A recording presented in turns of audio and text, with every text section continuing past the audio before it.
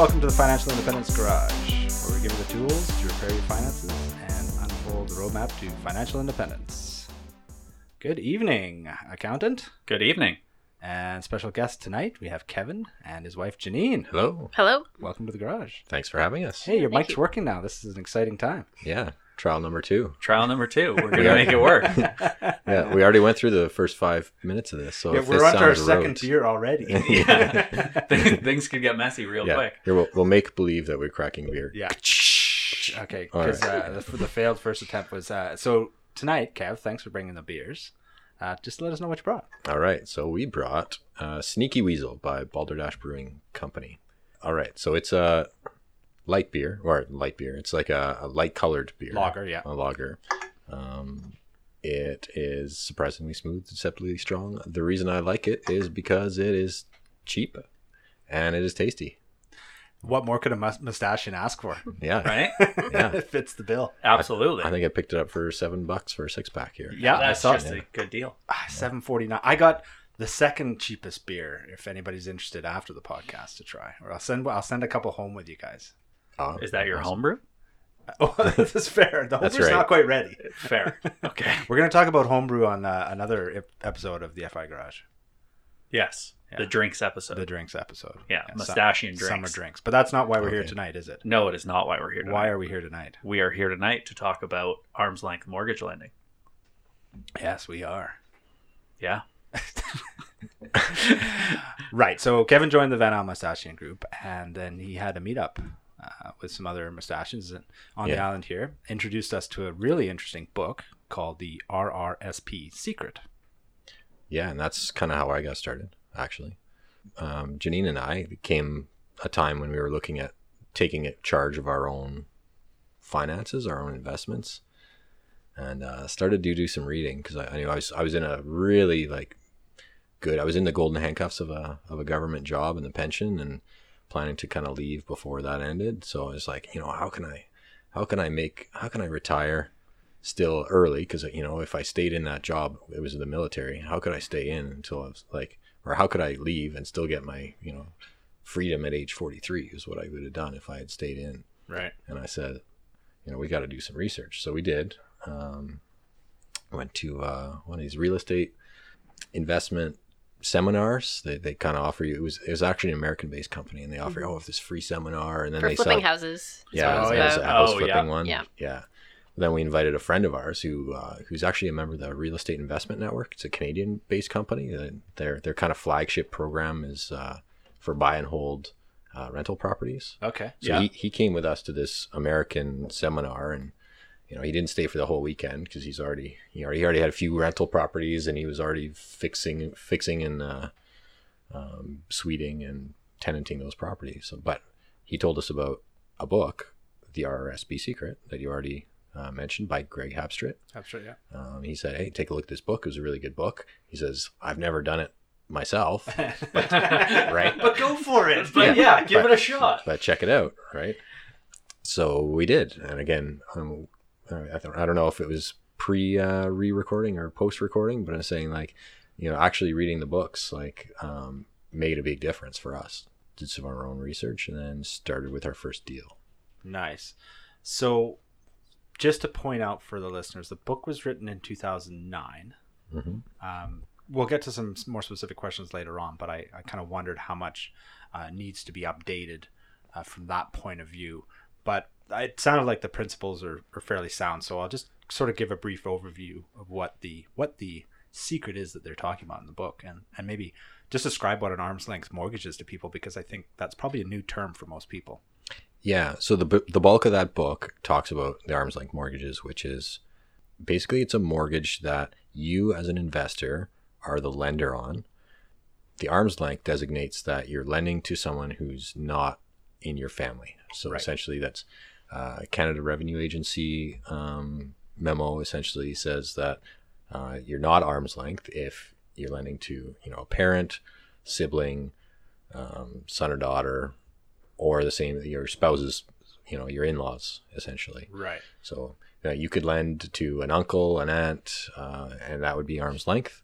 But what they don't want you to do is essentially lending to yourself through a corporation or through your own RRSPs, and then kind of getting through tax loopholes that way. So that's one of the reasons why arm's length mortgages are what we talk about mostly, and what's talked about in that book. Yeah, because they're basically trying to prevent you from extracting the money from your RSP and not paying any taxes on it for that period of time. Yeah. Like I could lend the accountant some money and he could lend it back to me. Both could come out of our RSPs, but that is not allowed. No, that is another. No longer arm's length. Yes, Mhm. correct. Yeah. So a little bit more about the arm's length mortgage, if for reference, is that it is secured by a property, or you become secured on a title. Yeah, just like any mortgage, like if you were to buy a house and ask for your bank to lend you money on, against the house and give you a mortgage, they secure their interest in that loan by placing a note on the title of your property. So, the big banks, you might say CIBC is a first mortgage, and it would show an amount that on your title, if someone was to pull that, of the amount that they lend you. So it's the same thing as a private lender.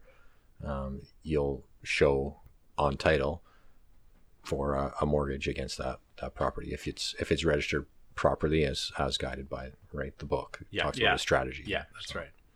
Yeah, so the book basically from my sort of summary, I'm not sure what you got out of there, Mr. Accountant, but you, as a private lender, you would find somebody that's required to borrow that had equity in the house. Right. And we'll talk a little bit about the risks in a while, but it's all about the loan to value of the property that has some equity in it. And you're going to lend the money from your RRSP, which is held in a trustee account we'll talk about how many, there's a few trustees still available in Canada. And then that money is then moved through your lawyers so that you have your name on title for that amount, and then to the borrower. And usually for a short term, we're not doing a 20-year type mortgage here. It's a short term, high interest loan that is property backed. Yes. And now generally, are most of your loans second mortgages? Yeah, all of my loans except one are second mortgages, and Second have been mortgages. since we started in 2013 or 2014. Because you was could the have first one. third Yeah. and fourths technically. Yeah, I mean the further down the line you get, Or the you could do more it first. risk You you're could gonna be have. first as well, I guess. You could Yeah, be if you first, have yeah. you can have a first. Yeah. Yeah. And I should say, and we've been talking about RRSPs throughout, and I should highlight that this applies to any registered account in Canada. So you can lend from your tax-free savings account if you have a locked-in retirement account, or you can do it from Dealer. That RRIF makes or sense. something like that Yeah. as well. So Yeah. so that's really where we got we really propelled our lending, was when I released from the Army. I pulled out my pension transfer value, they call it, right? Oh, So okay. then that went, a large portion of that went into a locked-in RRSP, from which then I had Access to a couple manage it $100,000 yourself. to lend lend from out. there, right? Yeah. Oh, that's a really interesting strategy. Yeah, I Yeah. didn't think about that at all. So what kind of rates are we generally talking on the loans that you're making? The ones that we make are generally set up through a broker, a specialist broker that deals with private lenders and borrowers that need private financing. So the broker obviously matches the lender and the borrower. Right. And depending on the broker, we have one that all their deals are essentially 12.7. All their second mortgages are 12.75% is what you get as the lender. That's your net. Right. Yeah. So the face value of that mortgage in that case is 15%. The broker takes a cut for managing it and set up and the like. And, Fair enough, yeah. all the payments kind of go through the broker. And then you net in your account that 12.5% of your principal. Right. That's And a pretty darn good That's return a on your money. fantastic return. That's obviously what perked our ears up at Yeah, the beginning. that's immediately made Yeah. us interested. We talk a lot about index investing, which is great and Yeah. definitely recommended. But So there are a lot of perks. And what I like about mortgage lending is it flips the risk reward concept on its head. yeah, definitely. Like we've been trained by the financial institutions to That's say right. that, the higher the return that you get and it's gambling. It's unpredictable return, but the higher the potential return, they say, the higher the risk, and the more variable it's going to be, right? But these mortgages, I consider them to be safer than equities for the most part, and I get a much more predictable return and steady income off of it. So cash flow, safety, I get security by a registered. You're registered on title of a physical property, and that's important. It's not just it's not just a line in a document saying, "Oh, that's as good as this." But what it means is, if anything were to go wrong and the borrower to stop paying, essentially you have a recourse. You can go to the courts or the title office. You can take legal action to take possession of that property and sell it to get your money back, to get your loan back. Right. Yeah. I think the other part of, I guess, control with that is we get presented the deal, and they give us all kinds of information about the residents, about the homeowners and their income and their debt and all of this, that we can decide, okay, is this a risk worth taking? Is this a good property? Is it a good location? We can do all of that research beforehand and then say yes or no if we want the deal. Right. Gives you a little more control over it. Not like when I go to the bank for a loan and they just look at numbers on a page and tell me to eat sand. Right. I think it's pound sand, isn't it? Not I believe so. And when you compare it to, for example, if you were to go in, you're talking about going to the bank and choosing another investment vehicle, you're like, okay, well, I can have this, low growth, this safe mutual fund, or this, kind of medium safe mutual fund, or this like aggressive mutual fund, right? Yeah. And you're like, oh, tell me about it. Oh, you can read this, 100-page prospectus if you want some information about it, and you can't read any of it because it's all jargon, legal jargon and accounting jargon. And it's like, how do I really evaluate the underlying companies that I'm buying in this thing?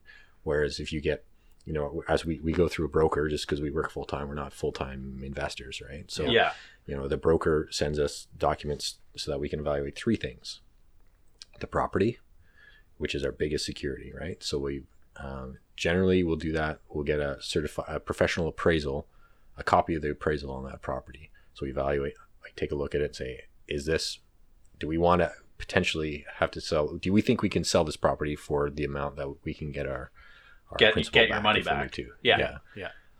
So the property, the borrower. So we evaluate the borrower, and depending on the broker. Dogs are trying to break into the FI Group. They're usually in here recording with us. No. That was awesome. I was very happy. Anyway, so three things. Yeah. So the property with the appraisal, we're evaluating the borrower with, depending on the broker. Sometimes I get the full credit report and bank statements and stuff. So you can actually say, this person could feasibly pay back, or pay the monthly costs of the loan, the interest. Or there's one that we work with. It's just a credit score, which I find less useful, but it's a give and take. Yeah. When you're working with a broker, you don't always have everything you would ideally want. Yeah. So does the broker not do a lot of that screening process at the beginning? They do. But and some people will just they'll start working with a broker and they'll just give carte blanche, say, this is how much money I have, invest it and go, right? I don't like to give up that control. Fair enough. That's just a personal preference. Like there have been times when we've been presented deals and we've said, oh, we don't like this for this reason or that reason. Okay. And I find, I mentioned at the beginning, I went to a real estate investment network, or I was part of the real estate investment network eventually. Right. So I became educated first about real estate and how to evaluate the value of an asset and real estate. And that helped me to later on to evaluate these second mortgage deals, these arm length mortgages. So now why did you choose to go into the lending side of it rather than going into real estate as in the investment side of it, purchasing your own rental properties for cash flow, things like that? Well, we do have 2 rental properties. Okay. In Ontario. So which came first? The lending came first. Okay. Okay. And mostly it is for convenience. It's a lot more hands-off, a lot more passive, exactly. Yeah. 100% passive. Takes less time to set up, takes less money to set up. You don't need to go to a bank and get approved for a mortgage. So technically, if you've got cash, chunks of cash, I should say, then you can do as many as you have chunks of cash to lend out. You're not limited by, like if you're a real estate investor, you might be limited by your banks. You might have a lending limit, say. Yeah, yeah, you know. depending what your equity is and the Yeah. properties, and yeah, absolutely. Exactly. Yeah. So when chunks of cash, we should probably talk about what a chunk of cash is in this kind of for reference. I mean, we're probably talking around $25,000 is sort of a starting point. Yeah, 25 and up. So generally, I'll just give an average here. We've done 24 private loans so far Okay. since Wow, so that's 2014. And How? I'd say our average is about $40,000. Wow. Okay. And you touched on the term before, short term. Mhm. Yeah.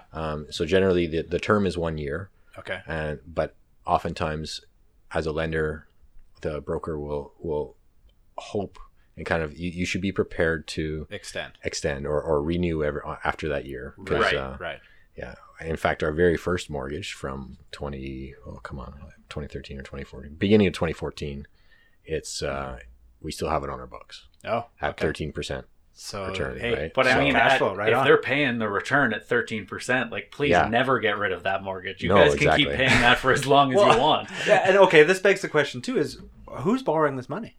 Yes, that's a good question. Who are the borrowers? So the ones we've been borrowing on, it's primarily homeowners, people who are they've had some financial issues, Okay. right? So often debt consolidation issues, or they're avoiding bankruptcy essentially. They've had, or they're consolidating credit card debt or some tax something, right? Right. And so the plan for them oftentimes is for them to get some equity out of their home to repay this stuff, have a predictable interest-only payment, to free up some cash flow to pay to then increase their credit score because they're not defaulting on their payments anymore because they're Right.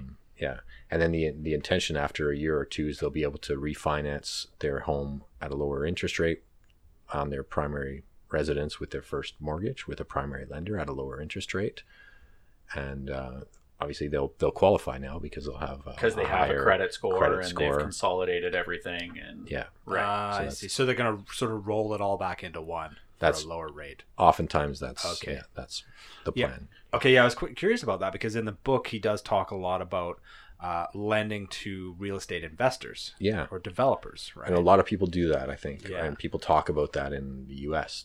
a lot as well. I find it's harder to get those connections Right. to real estate investors unless you're part of a group like the Real Estate Investment Network or others. Okay. I was kind of I was in what I called an online member, so it's quite expensive actually I noticed that. I did a little research on it. Yeah. Yeah. to be a full member. So Yeah. I had like an online membership, which was further discounted as a Canadian Forces member Oh, nice. Yeah. because they had a program for that. But in order to do the networking thing, you have to pay more to go to the events. Yeah, and to actually go and show yeah. up and talk to people. So Yeah. I kind of took what I could from the education piece, and they had a magazine and things, and kind of self-educated a bit. But went to a couple seminars. But Yeah. most of our lending, like I said, was to owner-occupied residences. Right. Most of our loans are owner-occupied residences, not. Well, and I always kind of thought, like when I was reading through the book, I thought the owner-occupied residence, like that's their home. Mhm. They're going to have a little more motivation to pay you Totally. back than a developer, and all Yeah. of a sudden things go south on a development, and they go, well, Yeah. it's in a corp. I'll wash my hands of this, and the corporation will declare bankruptcy and call it a day. Right. Right. Yeah, that is a popular way though. Of Yeah, doing if- it. yeah. It just it has. It's not our experience, so I can't really speak too much about it. Yeah, fair enough. Tell us a little bit how this has sort of changed your trajectory to financial independence. Yeah, it's obviously That's an awesome not. question, actually. It's interesting because there's so much talk in the community of the traditional index fund investing or dividend investing and accumulating a 4% or having a 4% withdrawal rule type Exactly. portfolio, but Mhm. clearly like you're developing a cash flow heavy style of portfolio with the lending. So let's talk a little bit about that if you could. Yeah. So for us, I'd say over half of our net worth is tied up in mortgage lending, Right. actually. So that provides quite a good deal of monthly cash flow, For sure. which when you look at it at your job, how much money are you making every month? How much are you spending? I don't know if you guys have read Your Money or Your Life. Absolutely. If you Oh know yeah, it. The Bible. yeah, great book. Yeah, yeah. Right. So we've got, we went through the steps, and we've got the big wall chart. We do. Nice. Oh, It's you the guys, best. awesome! Oh, Yeah. that's Awesome. awesome! Love So you that. can see When it the every lines day. intersect. Yeah. Yeah. No, exactly. So, every month, the first of every month, we chart what our income was over the month, what our investment income was over the month. Fantastic. And that's pretty fun. Like with the mortgages, it's always pretty stunning. Yeah. And then what our expenses are every month. So that is really how we measure our financial independence, right? For so sure. And we find, we're both still working full time, but our investment income line is higher than our expenses line every month. Right. This month might be a bit of expansion because we had a bit of an exception because we had some unusual expenses this month. Fair enough. That happens. Yeah. Really, that's how we're approaching financial independence. So I know we would consider ourselves, FI, even though we haven't technically reached the 4% rule from the investable assets Yeah, equation, right? Because we got a bunch tied up in our house, and that's not in the stock market. It's not producing income. Yeah. yeah, But we find our net worth number is fairly stable Perfect. as well, right? Because we're not having with half of our assets in what I'll call fixed income, but traditionally we see fixed income as like 2 or 3 or 4% kind of spitting off the just dregs and yeah, as a deflation hedge, right? yeah, But with these mortgages, they're producing such a significant income that it's potential options and putting into the equity and saying, well, what can I make 7 to 11% historically average or whatever the market's been doing long-term long Yeah. term, yeah, long term. And they say, we can do that predictably with fixed income With coming fixed in every income. month. every month, yet not have to really worry too much about it. So by the sounds of it, you mentioned that you converted your pension from the forces, Mhm. which is a great way to access that money and manage it yourself. Otherwise, you're just letting it be managed and waiting for it till, is it 55 that you need to wait? So, yeah, something Something like like that, I think. Unless, well, there's a strategy for that too. That I don't know how much, if I want to deep dive too much into that. How about but, that's next episode? Yeah. I But- think people would love to hear that information, so we'll save that Yeah. for another show. We'll keep it on. My point was going to be with that was eventually you're going to run out of room in your RSP or sheltered accounts to do the lending. So when you're lending, you can do this You can do from non-registered, obviously. You bet. It's the same. But because it's interest income, the It's tax at your marginal implications are tax much higher. Yeah. Yeah. Right? That's right. That's right. So not a problem once you fire, Right. if you can manage your income. Yeah, Yeah. absolutely. We do have a few that are non-registered. Yeah. And obviously we manage it. If it's, we got 2 of us, right? So Janine and me. So like we've got some market investments too. And those are mostly under my name. So when, we have a good deal and we don't have room or available in one of our registered accounts, we'll put it oftentimes in Janine's name. So we kind Fair of enough, balance the income and the investments across both of us for tax reasons too. Fantastic. Yeah. Yeah. So And you might actually, here's one. So you might be able to actually, or we often split a mortgage. So one mortgage split from 2 accounts. So let's say I'll just give it a mining example, right? A $40,000 mortgage. I only have $30,000 available in my tax-free savings account, but I have $10,000 in my savings account. So I can split that mortgage, that second mortgage, 75-25, right? I can put, it's a single mortgage, but it's registered to both accounts. To my tax-free savings account at 75%, and to me as the lender in my actual name at 25%. Oh, I see. Okay. So it's one mortgage, one charge. It's like having 2 borrowers. Yeah, Or, essentially. sorry, 2 lenders. And you could do that actually, but it's Right. That's important to note too. Yeah. 'cause So the mechanic and I could pool 20 grand each from our RSP to make a single $40,000 loan and each be registered 50% on that loan. technically yes. I was going to get 30 from the Economist, and you and I go 5 each. He's not here to make the decision. That's smart. yeah. So technically yes. Some of the trustees, we'll talk about the banks. Some of the trustees have Yeah. apparently have don't like doing that as much as if it's, one lender with a couple accounts or a married couple. Fair. We did one that, I had part was in my registered account, part was in her registered account. And they were okay with that? Yeah. Okay. So speaking of the trustees, I know there's Canadian Western Bank. Canadian Western Trust is the trust side that we use, yeah. TD does not do it any longer. I read about that. And the other one is, was it Olympic? Right. If they do, they raise the rate so high that it's not really competitive it's not anymore. feasible, Right. Yeah. Yeah. Olympia Trust is is another the other one I looked at. very big one. Yeah. There are a few others, I think, but those are the big ones I know about. Yeah. So we're here on the West Coast, obviously, and I looked at the Canadian Western Trust side of it. Mm-hmm. And the first thing that caught my eye was the fees. Yeah. There's a fee to open the account.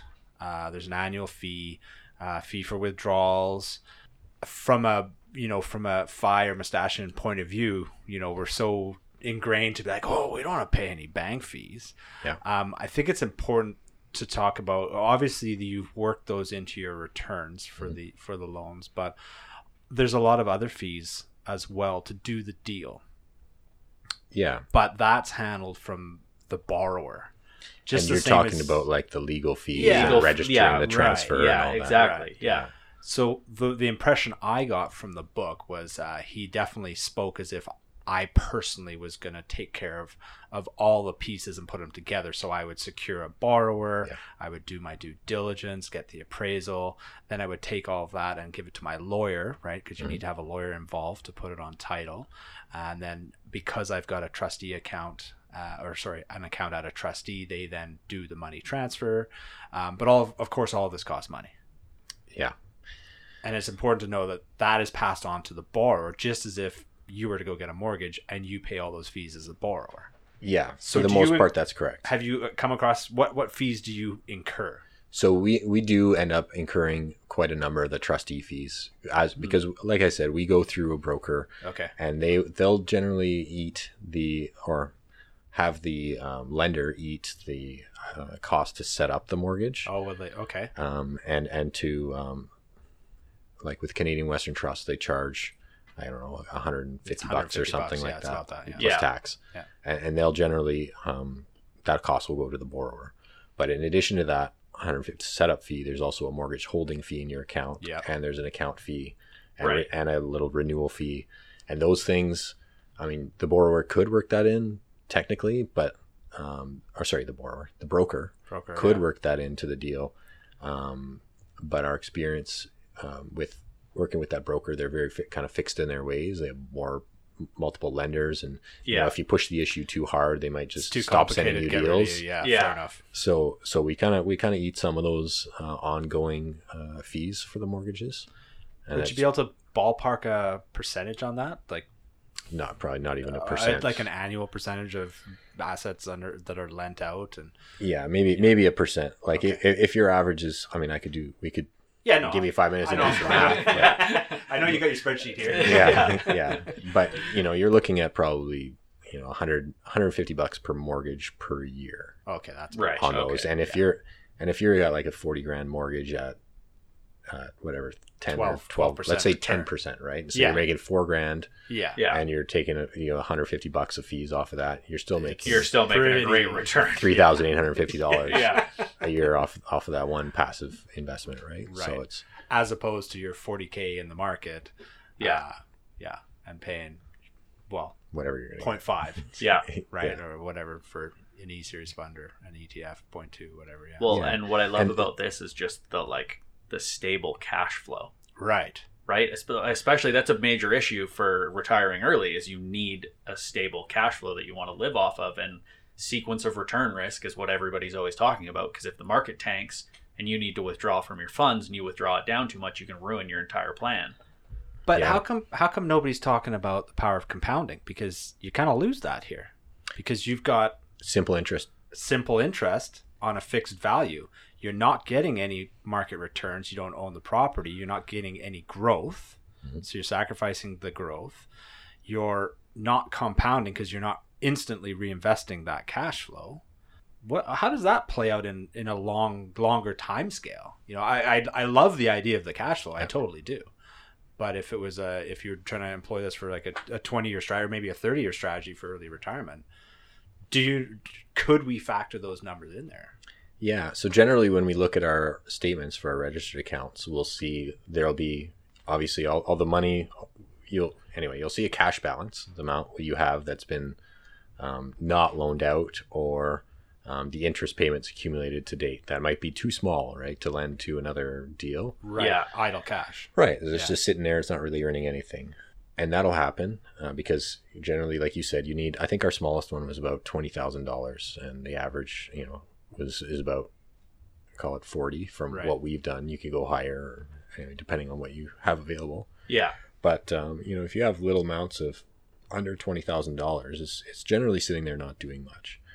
But we found that across all our accounts, generally we're about 80% plus invested in these. So when you look at, 12%, 80% of that, you're looking at, I don't know, what is that, 8.5%? Yeah, you're steady. still getting 8.5%, 9% on your total dollar value. So there is a bit of a waiting period, oftentimes, because when it's in a registered account, you don't necessarily want to pull it out and suffer the tax or consequences or otherwise. Yeah, but it actually builds up pretty quickly, especially in a TFSA. Yeah, right, because now you have the ability to contribute, say, $6,000 a year, right? So let's say you've maxed out your TFSA so far, and that's like some of our listeners might, right? They might have, I don't know, what's the maximum if you contributed some 70,000 or something like that. 63.5 this year? 60. Yeah, I think 63.5. 57. Yeah.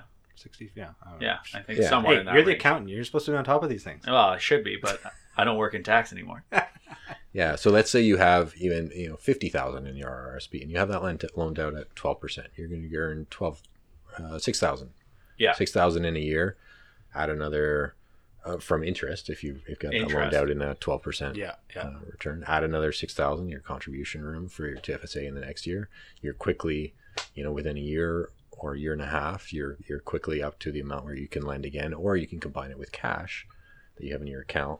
Right. And non-registered and side. again. Right. Interesting. Right. Yeah. It sounds to me like I love the strategy, but you're gonna have to, be diligent to keep your assets invested. It's obviously, it's passive income, but there is a little bit of upfront work. You bet. Not saying that there shouldn't be in any other kind of form of. Yeah, you should stock probably do a market little bit amount of work in whatever you're investing in. But to be fair, like an ETF is, you just go VGRO, no research necessary. Right. And you drop it in there and you forget it, right? So we definitely want to call this an advanced strategy. Yeah, definitely. It does take some knowledge, I'd say, to properly evaluate whether it's right for you, everyone. I take a couple hours after doing 20 of them. I still take a couple of hours every one to really look at the deal closely, right?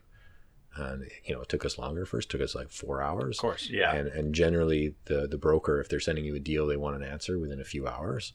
So you're if you're at work or somewhere else, or we might start at some point slowing down on the amount of private loans that we have, just because we want to go like sailing, go offshore or something, and you're not always by a phone to be able to respond quickly to these deals, right? Yeah. So, and there's some waiting point time too, right? So you may say, "Hey, broker, I've got $50,000 available," and they'll say, "Okay, awesome. I'll see if I can find you a deal." And then 2 months later, you get a deal, right? So that's 2 months of your money just sitting there doing nothing, okay. right? You won't necessarily. There's not necessarily a whole bunch of borrowers lining up waiting. You might have to wait a bit to place your money. Right. Yeah, that was a question I had. Go ahead. I know you had a question there, Colin. Well, I was going to say, how did you find your broker? I found them through another mortgage broker that I knew. So I said, "Hey, do you set up private mortgages?" And she says, "No, I don't. But if I have a client who needs private money for whatever reason, I send them to this person." Right. Gotcha. So then I contacted that person and we set up a face-to-face and figured out what their process was, what their standard terms of their mortgages were and everything else. And then, one thing led to another, and eventually we got sent our first deal through that broker. How often do you get deals sent now that you've got a relationship with the broker? And is it just dependent on when you have the cash available, or do they just kind of go?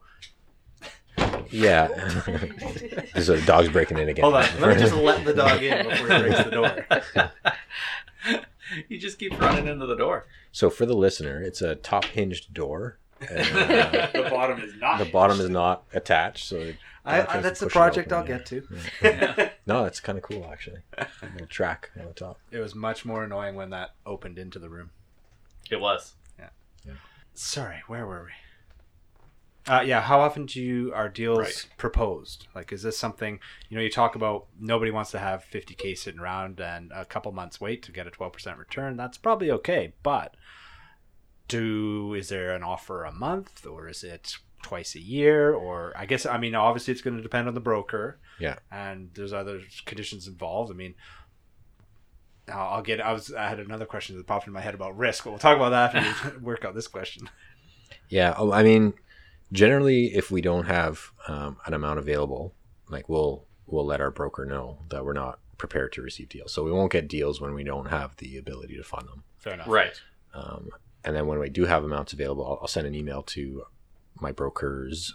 I've been primarily talking about one, but there are a couple that I work with now, or a few actually. Right. And I say, hey, I have this amount available, and then they'll send me deals when they have them. So oftentimes we'll wait a couple months before funding a new deal. Or sometimes what happens, you get presented one relatively quickly, and then for whatever reasons the deal falls through, right? It goes through the lawyer, and then the lawyer finds some other issue on title or with the borrower themselves, and then we just kind of walk away from the deal. Right. So I'd rather that happen than to be matched with a deal that will otherwise screw us. Right. Essentially. Yeah. Right? Yeah. That's not ideal. Yeah. Well, speaking of which, have you had to deal with any delinquency? Yes, actually. Oh, interesting. Okay. So out of the 24, we had one in Alberta. It was an Alberta loan. I'll talk about why the province makes a difference in a minute. Yeah. So that one, essentially right from day one, we never got any payments Interesting. off of Okay. that one. So, after a month, we were communicating with the broker, and that one was actually self-directed. So that was a pretty high interest rate on that one. I think that was 14% on Right. that one, and there was no cut to the broker. That involved Yeah. a lot of work, though, because we had to basically take over the first mortgage payment. So we had to have the funds to be able to do Cover that. the primary. Exactly. Right. So Right. there's two ways you can actually handle it. So Okay, one yeah. is when you're in second position mortgage, obviously what happens is, in this case, they didn't pay us, and they also didn't pay their first mortgage, Okay. which was a bank, right? Now So the bank's going to go after them. now the bank will go after them unless they are satisfied that their interests are being protected. So when we can, and we try to always do this is kind of our default setting, we'll contact that bank as well and say, hey, I know you're not getting paid. I'm also not getting paid. I'm going to resume the payments of the first mortgage payments, right? I'm going to, whatever, Pay it's the $1,000 bank. a month that for the first mortgage. Yeah. I'll pay them to keep them satisfied while I take action on the property, right? So the first things, we contact a lawyer, and they issued a demand letter. Okay. Said, hey, you owe this much. If respond by X date. If they still don't make amends, they don't pay back what's owed, then they what happened was we went to they filed an application to the court. You're essentially suing the lender, sorry, the borrower. We're Right, suing right. the borrower in the court. So there was an application in the Queen's Bench of Alberta. Yeah. And they said, we said they owe us this much, they haven't paid. So they set a redemption date. It was like 6 months down the road. Basically for 6+ months, plus the initial, couple months, You're out. paying the You're first waiting mortgage. We're and out. paying. We're not getting more. Yeah, we're paying. We're not paying the legal fees. Right. We're just kind of banking that against like what the borrower owes. Yeah. Right. Fortunately for that one, we just before that redemption date, with the date when we could put the sign on the lawn saying for sale, it was like within a week before that, we got all our arrears paid back. Wow. Yeah, and then we before the 1 year term of the mortgage, or like right at that 1 year term, we got the principal repaid. So Did they sell the house? I think they had another asset, family asset that they ended up selling to Gotcha. recoup Satisfied. it in that case. So in that case, well, you would get back all of those mortgage payments as well that you paid on the first mortgage. Yeah. So you still recoup all of the funds that Exactly. you were okay. Yeah, you're adding all of those extra costs to the principal. Right. So for us, legal so you're charging interest on that? I'm as charging. well? We were charging 14% interest on every mortgage payment that we paid to the first mortgage, and I'm really trying to default avoid fees. using the term predatory lending. yeah. Well, it's not right because they're getting that mortgage Of course, yeah. on their own. Like they had an issue, and this is a strategy to help them get out of their debt and Right. recoup their financial Yeah. their issues. And most people, honestly, have out of what did I say 24, have achieved that. Yeah. Or they're on the track to achieving it. But there's always going to be that one. It's a high interest mortgage. They've had some financial issues in the past. Right. It might happen, right? Of course. But as a investor lender, you at least have some recourse. It's not like you're buying some stock and the company goes tanked and you have no recourse. And you have nowhere Right. to go. And well, I guess, and Right. that's really important on the due diligence of making sure the property is actually valued at what you're lending on it. Yeah, so that's a good point. So in the book, they talk about loan to value. Right. Do you have a number that you use, or is there a number that the brokers use, or? Yeah. Well, the trustees too have a number, I think. Okay. And depending on your trustee, they won't let you go above a certain number. Maybe it's 90% of your Which is of the pretty loan to high. value, which is very high. Which is very right? high. Yeah. For us, under the optimal circumstances, we'll say 85% of the Oh, that's still higher than I 80% is- thought. Yeah, 85% loan to value. And I'll just describe loan to value. You should, yeah. Yeah. So let's say your property is worth, I'll just use easy numbers. Let's say the property is worth $100,000. Yeah. Super easy numbers. We could probably bump that to $1 million nowadays. Yeah. Yeah, considering property the cost values, of yeah. living everywhere. Yeah. Well, hundreds are easier. They are, smaller absolutely. numbers. Okay. So let's say they have a primary lender. A bank is has agreed to lend them $50,000 mortgage against their property at whatever a low interest rate, 4% or Right. something. They like came that. up with $50K. Yeah, then, they come up to Sure. $50K. That means there's another $50,000 of equity left in that property. As a second mortgage lender, that gives me some space to lend up to, let's say, what I said, 85%. Yeah. So another $35,000 of equity there to lend against. Right. And that gap, that difference between the top, the 85%, so that $15,000 difference between the value of the property and all the money that's lent out, that equity is really what your security is. Yes. So that helps you. Like if the property were to go down in value during the term of your loan, or It would for have to whatever go reason, down more than $15,000 in order for you to actually lose money. right? Or I mean, also consider the costs that we have going into it, right? Right. So we're paying up the first mortgage. That's $1,000 a month. So depending on Yeah. Right. or 1,000 plus, depending on what you're paying to the first mortgage and legal fees, like that could get eaten up pretty quickly. Yeah, Yeah. for sure. Depending sure. on what your margin is, what your spread is, Right. how big your loan is versus how big the first lender and what the payments are. So I'll use that as an example of one we declined, right? So there was kind of a custom home that was built in the Ottawa area. We do a lot of our lending in Ontario. Okay. Because that's where we started doing it. We have a good relationship with a broker there. Anyway, custom home, kind of outside of the city, developing neighborhood, and they had fairly large first mortgage plan for this property.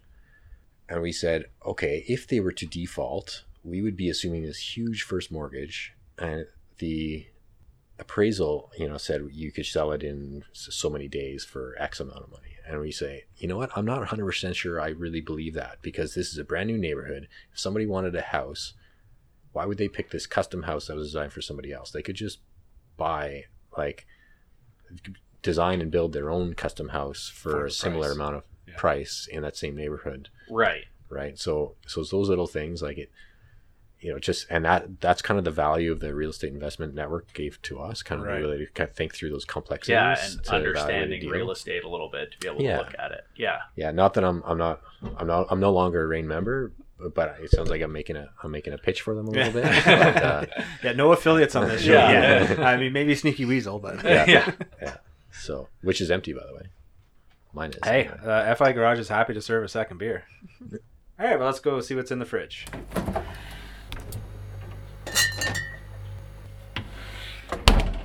All right, so what do we got here? Naturally, I went for the second cheapest beer in the BC liquor store. Nice. Good. This one is a whopping $8.49. Ooh, Hey, sub 10's pretty good. that is pretty good. I mean, that doesn't include deposit and taxes, so I think you're pushing $10.50 or $11 at that point. Yeah, I think we should say what the name of it is, though. Big Oh, Surf haven't got Beer there Co. Where's this from? Kelowna, BC, where there's no surfing whatsoever. Yes, that is accurate. That's funny. Well, you could wake surf if you've got a really big unmustachian boat This that is burns very a lot true. of gas. Surfing, yeah. This is very true. So it's a 5% lager. There's no verbiage on the can, so we'll put it in our show notes. It just says below it just craft says brewed in lager. small batches. Brewed in Canada. Ooh, I think the Sneaky Weasel's better than that. Oh, really? Yeah. Let's try it. Cheers. We're all drinking at the same time again. Yeah. It's different anyway. Yeah. I prefer the Sneaky Weasel. Yeah, there's a little something at the end of this. I don't know, a little aftertaste. I like it, you guys. Well, I'm not going to let mine go to waste. No, we would never waste beer in the garage. Constantly on a quest to find the best value and flavor in your beers. Well, Yeah. isn't that the goal? It's a public service announcement every Yeah. show. By the way, we should mention that this is for entertainment purposes only. I am not providing financial advice, nor am I qualified or Yes. Yeah. you to know, do so. We needed to do the disclaimer, but thank you, yes, for doing that for us. since Gavin showed up tonight, I've been thinking about replacing The Economist. Yeah. In fact, he's fired. Well, yeah, for this week. Yeah. Sorry, Economist. Yeah. That's okay. This episode will drop and he'll be pleasantly surprised. Yeah. There you go. Fantastic. All right, getting back to the main topic of this evening, which was arm's length mortgages, which was really exciting for the accountant and I to learn about from the book RSP Secret by Greg Habstritt. It's a B with a- Habstritt, yep. Habstritt, yeah. There you go. So we're chatting with Kevin and his wife Janine, and he's been enlightening us on all the nuances. So we decided maybe we should do a little bit of a rundown on how a typical deal comes together. Oh, I thought we had to talk about the provincial differences first. Oh, well, we could go into that too. Yeah. The All right, rest- yeah, we'll go through that. So Yeah. the provincial differences. we don't 'Cause wanna I mentioned talk- BC, Yeah. or I mentioned an Alberta mortgage that went bad. Right. And then you talked about Ontario mortgages. And so Yeah. I think it's pretty obvious that you can be involved in second mortgages anywhere in Canada. Yeah, that's Yeah. my understanding. Yeah. That's right. But each province has a slightly different law when it comes to the foreclosure part of the mortgage. Yeah, Or if because there's I think legal property action. law is generally provincial Provincial, thing, that's right? Yeah. correct. Yeah.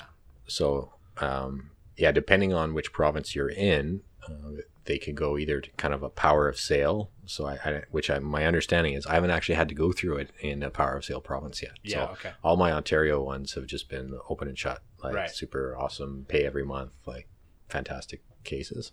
But in some provinces, what you have to do is if you have an issue and you want to foreclose on that house, you have to actually make an application in the court, like we did for the Alberta one I already talked about. And then, it basically makes it take longer to Yeah. foreclose and to get your money back because you have to go through these processes and there's extra costs because of all the lawyers involved Right. and the time, right? So you might choose to offset that by reducing in those provinces the maximum loan to value that you'd be willing to lend. Right. Give to you a bit more room. Right. Yeah.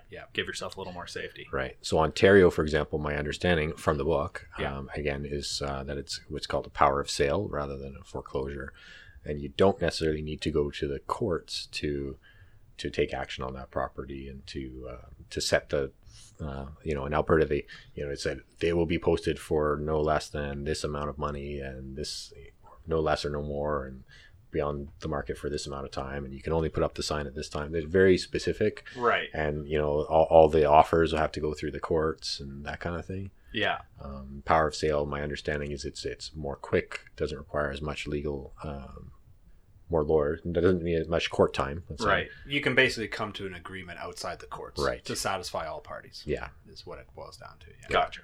legally you can do it outside of Yeah. the legal system, other than With, registering the title yeah, and everything like that. you can do it just with your lawyers without having Yeah. to go to the courts. Exactly. Yeah, it's more expedited as a process, Yeah. right? Which is important.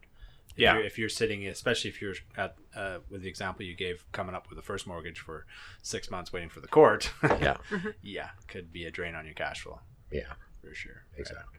So you get an offer from your broker. Right. You've got some cash sitting in your RSP available. What happens next? So we evaluate it. Like I said, we look at the three things. We look at the property, which is your biggest security. So generally, we look at the appraisal. If you can actually go view the property yourself, that's the best. Yep. In practice, we land in different provinces, so we don't find that practical. We for use us. Street View. So we often Good old Google, right? Yeah, we use Street View and Fair say, enough, is this yeah. actually a real property, for one, right? Does this exist? And what kind of condition is it? Does it look like a similar condition to what the appraisal shows, right? Is this reasonable? And then, is this appraisal reasonable? Are the adjustments the appraiser makes reasonable? Are the comparative properties that they use reasonable? So that's the first thing. We evaluate the property. Will this be a good security? Do we think we can sell it if we need to? Yeah. Right. The next one, we look at the borrower, right? So can they, I generally run a debt service ratio calculator I find online. Oh, okay. So I say, knowing, all their debt obligations, do I think they can actually afford to make payments. make the payments to me? Right. Or is this going to go in default right away? Yeah. And there have been a couple I've turned down for that reason. Fair enough. Yeah. And then the third thing is the terms of the deal. And now this one I usually skim over because most second mortgages are fairly consistent in it. So usually they're interest-only payments. The term of the deal is 1 year. Yeah. So technically they're required to pay you back after 1 year. But there's often, you usually will renew them. Right. Right. If they're paying If they're on paying time every time, you Yeah. say, good to go, you'll renew, you're happy to renew. Yeah, of course. So Good to go. otherwise, you could call your full amount after that 1 year term is up. That's correct. Or if you have some other reason, that you need the money, you technically could. That wouldn't be good for your relationship with the broker generally. Right. Okay. Right. Do that. But Yeah. if let's say you have some big family emergency, some other reason why you are now, even though you've lended a chunk of money, you now need that money for something important for yourself, right? Contractually, you can pull that back. So it sounds like you're a little bit obligated then to continue if they're paying and the broker's happy to continue and the terms are reasonable. Because, if you wanted to get your money out, technically it's not there to get out anymore. It's still there in the equity, of course. Mm-hmm. But your 1 year term's up and you're like, well, I kind of really don't want to stay in this one. It's Then really you- not a good enough reason, is it? It is. I mean, legally, Legally. you can get out of it. But you'd have to. What would happen though? Because if they've used that money, Yeah. they don't have it to repay to you. Technically, I understand it's Yeah. in the Couldn't- equity, but Couldn't they just do you- apply for get somebody else to fund well, the okay, next that's second? Yeah. I get maybe that's the question I'm asking. Yeah.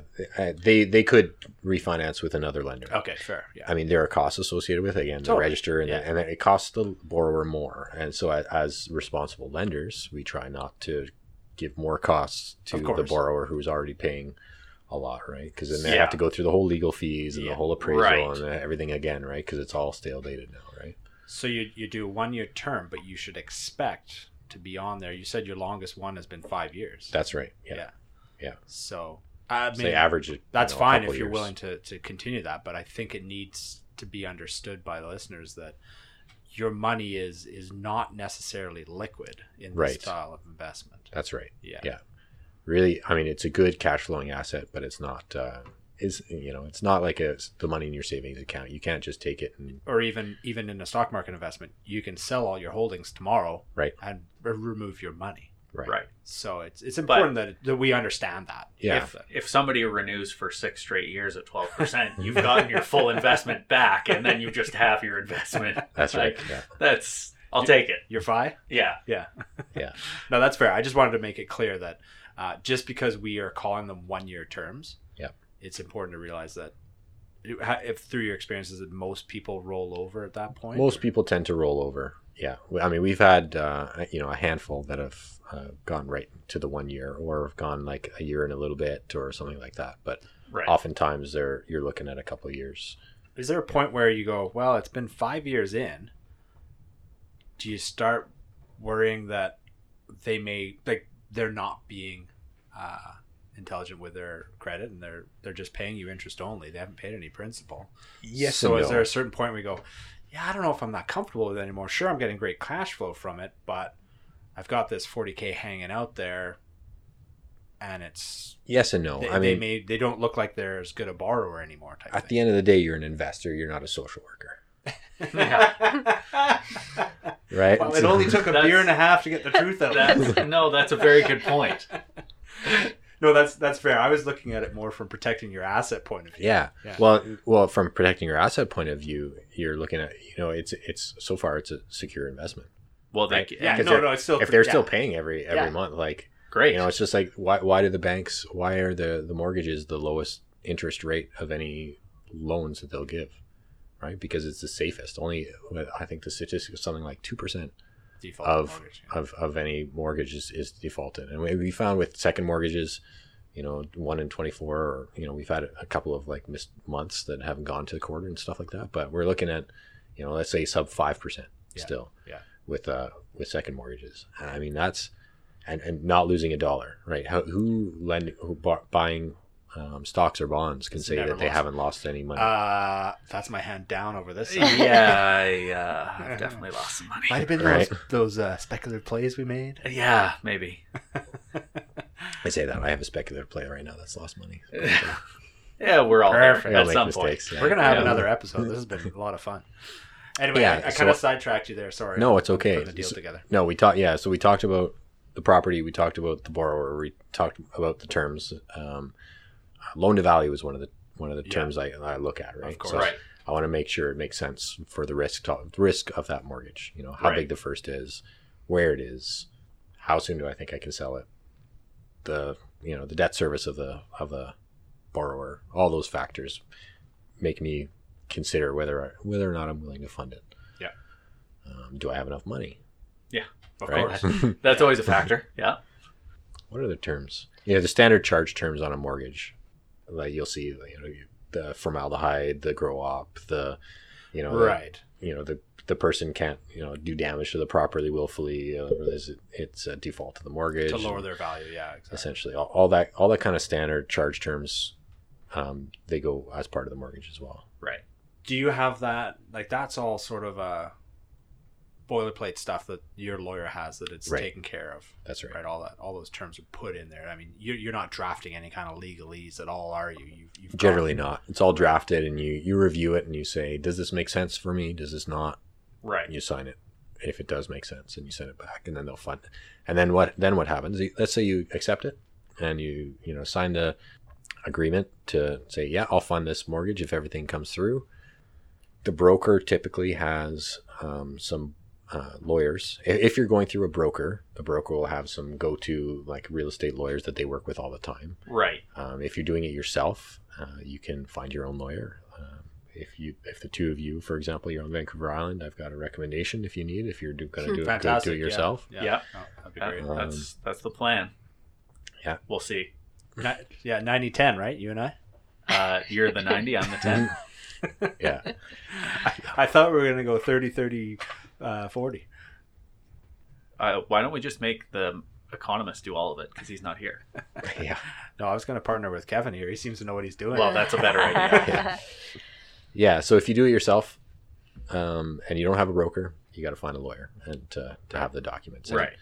And there are places to get the standard charge terms. Like you read the book. Apparently, there's a whole bunch of stuff bonus material that comes with the book too. That are it's 10-year-old bonus material, but I was Yeah, it's able all to good. find it. So Yeah. listeners, you can check it. I mean, even though the book's 10 years old, and I did actually want to ask you a quick question about that.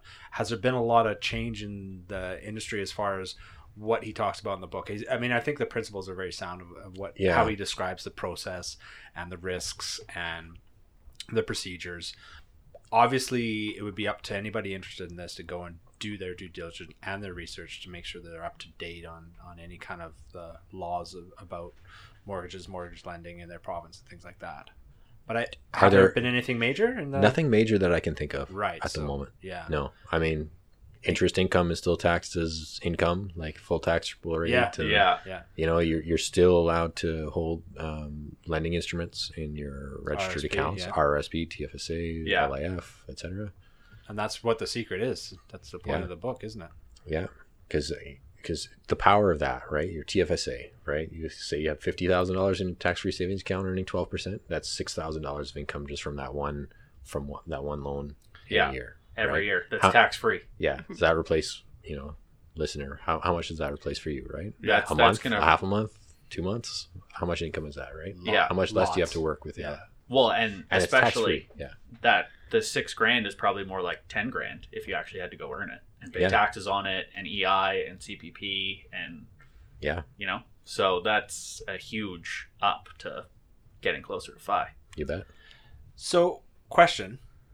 You're on your path to FI, and clearly you need to build up a portfolio or savings before you can take on this strategy.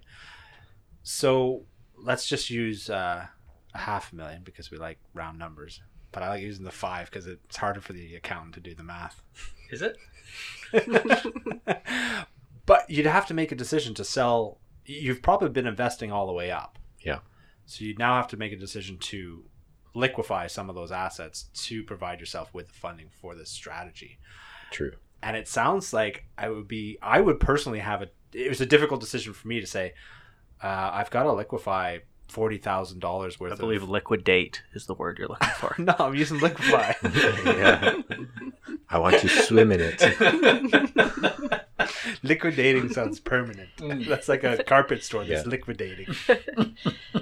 Okay, now you're the word police. Thanks. Well, that's what I'm here for. It's nice having guests that are too polite to call me out. Well, I didn't that's pick up why on I'm it. still here. I'm not an accountant. So when I've liquefied my liquidating assets, no, my point is that I would struggle to sell $40,000 worth of an index fund Yeah. that I've been holding and growing over the last 10 years to put into it. So Now, why would you struggle to sell that? well, I think it would be a psychological barrier. Well, that's exactly what we did. You sold your assets. We had okay. TDE series Yeah, funds, yeah. right? And And that's Yeah. actually what I'm selling to try and Yeah. get into the and strategy. I said, so- hey, the market's been, with the news at the time, this was 2013, was like all-time high, TSX, like high. Like the market's, I'm like, oh, okay, well, everybody's jumping on the bandwagon. I don't want to meet the next recession. So then Right. we sold those accounts we transferred them to 2202 or whatever it is. Not transferring kind, but where you have to obviously don't withdraw it no, and then no withdrawals. recontribute. that's Yeah. right. Have do the Have the forms actual to have transfer the of the bank transfer to trust. the other bank. Yeah. Yes. Yeah. Yeah. So Yeah, if you have questions about that, read about it or send us an email. Yeah, Don't talk to withdraw your your talk funds. to your banker about Talk it to your before banker, you yeah. do it. This is Yeah. for entertainment purposes only. that's what we did. That's exactly what we did. Right, yeah, and that's fair. I mean, I can see it happening, and I'm committed to try this out, and I think Now- it's a great return. Okay, no, me first. I'm still talking. Go for it. I wasn't interrupting you. I wanted to segue because you brought up market risk in, for example, ETF index investing or E-series funds. There's still a form of market risk in your style of investing because I understand the loan to value rate that protects you. Mhm. We've been very lucky in Canada to never see any drastic real estate swings. Don't Not- say never. Yeah. Okay. I'm trying to use my words really carefully so I don't get in trouble with. So we're gonna have an email going, what about this? But Yeah. the point I wanted to make is that if all of a sudden we were in a recession, it would be harder for all of your borrowers to make their payments. Right. So this isn't completely removed from economic risk. No, there's risk in every investment. Of and it's hard course, to yeah. avoid. Yeah. But I think it's important that we Yeah. acknowledge that and say Yeah. that Yeah, for sure. you could potentially be facing delinquencies, For sure. and that's the risk that you run. Yeah. That's You why may it's- end up with more houses owned. which is and- not a and- bad and- problem to have. Yeah, but and again, holding costs of not being able to sell them quickly though, right? Mm-hmm. Right. If people don't have the cash up front. But then same thing if you were invested. Right now we're comparing this investing strategy to market investing, right? Well, I don't want to try and compare it. I apologize. I'm not trying to No, compare, but No, and it's reasonable to do, because at any strategy you're looking at, do I do this strategy or do this strategy? I only have Yeah. a certain amount of money, Yeah, right? exactly. So then you look at, more investing in the stock market, and if that kind of a recession were to hit, generally people would be pulling their investments out to be needing to spend it on other things as well, right? So generally my perception is that the value of stocks would go down too, because there'd be less demand, less people putting money into the Having They're money on to go into the sale. market. they're on sale if you have money to put into it, right? Fair. But That's very then your fair. value But- of your investments is dropping And too. I mean, that's a good point for like the 2009 era with the crash. Stocks were on sale, but houses were too. And it Yeah, was a totally. matter, that was just a matter of if you were somebody with money during that time period, you could get great investment deals in a lot of asset classes because everything was down. right. But if you're holding an index fund in a recession, there's much less risk that all the companies within that index are going to suffer a terminal fate. But if you have a portfolio of loans, Okay. Yeah. So Right. again, we're talking about diversification. there you go. Yeah. but is the value of that index fund directly related to the success of the companies, or is it related to or an ETF, let's say, or is it related to the how many buyers you have Yeah. for that Well, ETF? the market value. Yeah. Okay. Well, Yeah. well, maybe we're getting How much off is topic. froth and how Now much we're getting is- off topic. Yeah, exactly. Okay, Janine, what do you think? This beer is great. Yeah, that's the thing. We have to keep supplying her with beer. She's not talking. Yeah. That's fantastic. Yeah, no, this has been a really fascinating discussion. It's something that the accountant and I found was super interesting. The book was really good, very well written. It has a great little section at the beginning that kind of just it's very similar to Beat the Bank. The first 50 pages or so is all It's about like, just why are like- you in? Well, Yeah. and I mean, in 2009, definitely. I think now, especially the FI crowd or FIRE crowd, mustachians, we're all a little more educated on index funds and low fees. Yeah, But absolutely. it's a good refresher at the beginning to kind of give your head a shake if you've just got money sitting in a high fee mutual fund that you don't know what it's doing. Yeah. A lot of people have a lot of money sitting in an RSP that they're not utilizing, and that's really what the secret's all about, is putting that money to work for you. Yeah. Getting You bet. things working. Yeah. Yeah. Any closing points there, Mr. Count?